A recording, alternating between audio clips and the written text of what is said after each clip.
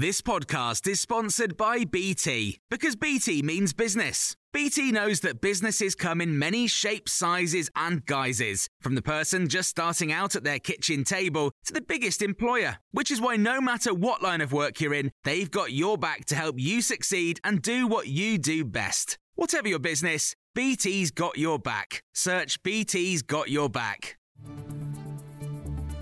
This is the Times afternoon briefing on Thursday, the 12th of January. The number of people waiting more than 12 hours to be admitted to A&E departments in England has risen above 50,000 for the first time. New data from NHS England show it rose to 54,500 in December. That's up from nearly 38,000 the month before. But figures show the number of people waiting to start routine hospital treatment has fallen slightly, down from a record high. It comes as the Health Secretary talks with unions about averting further strikes, and Saffron Cordery from NHS providers told Times Radio industrial action does make its mark on the health service. The impact is on some of the business as usual services, and indeed on the urgent and emergency care pathway, of which emergency medicine, of course, is part. And it's about that overall cumulative impact on a regular basis, having to divert your whole operation onto focusing on industrial action. Labour says it would work with the government to allow people who claim disability payments to keep receiving the benefit after they get a job. It's understood ministers want to overhaul the system to bring workforce numbers back up to pre-pandemic levels.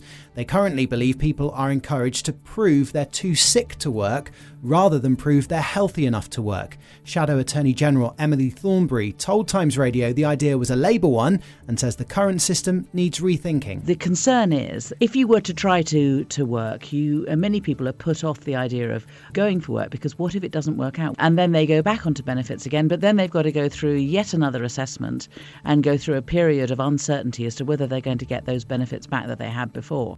An independent investigation into anti-Semitism has found Jewish students have faced a hostile culture in the National Union of Students. A report commissioned by the NUS found it had failed to sufficiently challenge anti-Semitism in some instances. The union acknowledged its findings were shocking. Russian mercenary organisation the Wagner Group claims the body of one of two British missing aid workers in Ukraine has been found. In a statement, it says documents belonging to both Britons were discovered on one of them, but they don't specify who, and the details can't yet be verified. 28-year-old Chris Parry and Andrew Bagshaw, who's 48, have been volunteering in the war-torn country and haven't been seen since Friday. They were last thought to be heading to the town of Soledar, where heavy fighting's been reported. Dr. Mike Martin is a War Studies Senior Visiting Fellow at King's College London and told us it's a battleground right now. Russia has made some gains in Soledar, which is a small town which has got a salt mine in it, which is great for storing equipment and personnel underground. And it's come at great cost. They've had very, very heavy casualties. They don't have the whole town, and Ukraine is still got a corridor to it and holds the western outskirts. So Mick Jagger, Ozzy Osbourne, Rod Stewart and Jimmy Page are just some of the musical icons who've been paying their respects to Jeff Beck, who's died at the age of 78. He's been described as being on another planet and one of the greatest guitarists in the world. He died on Tuesday from bacterial meningitis. You can hear more on all these stories throughout the day on Times Radio.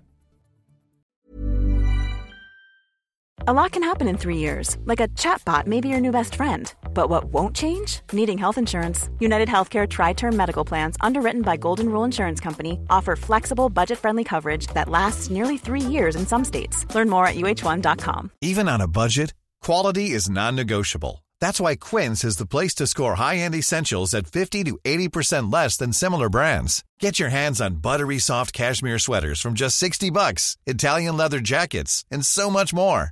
And the best part about Quince, they exclusively partner with factories committed to safe, ethical, and responsible manufacturing. Elevate your style without the elevated price tag with Quince. Go to quince.com/upgrade for free shipping and 365-day returns.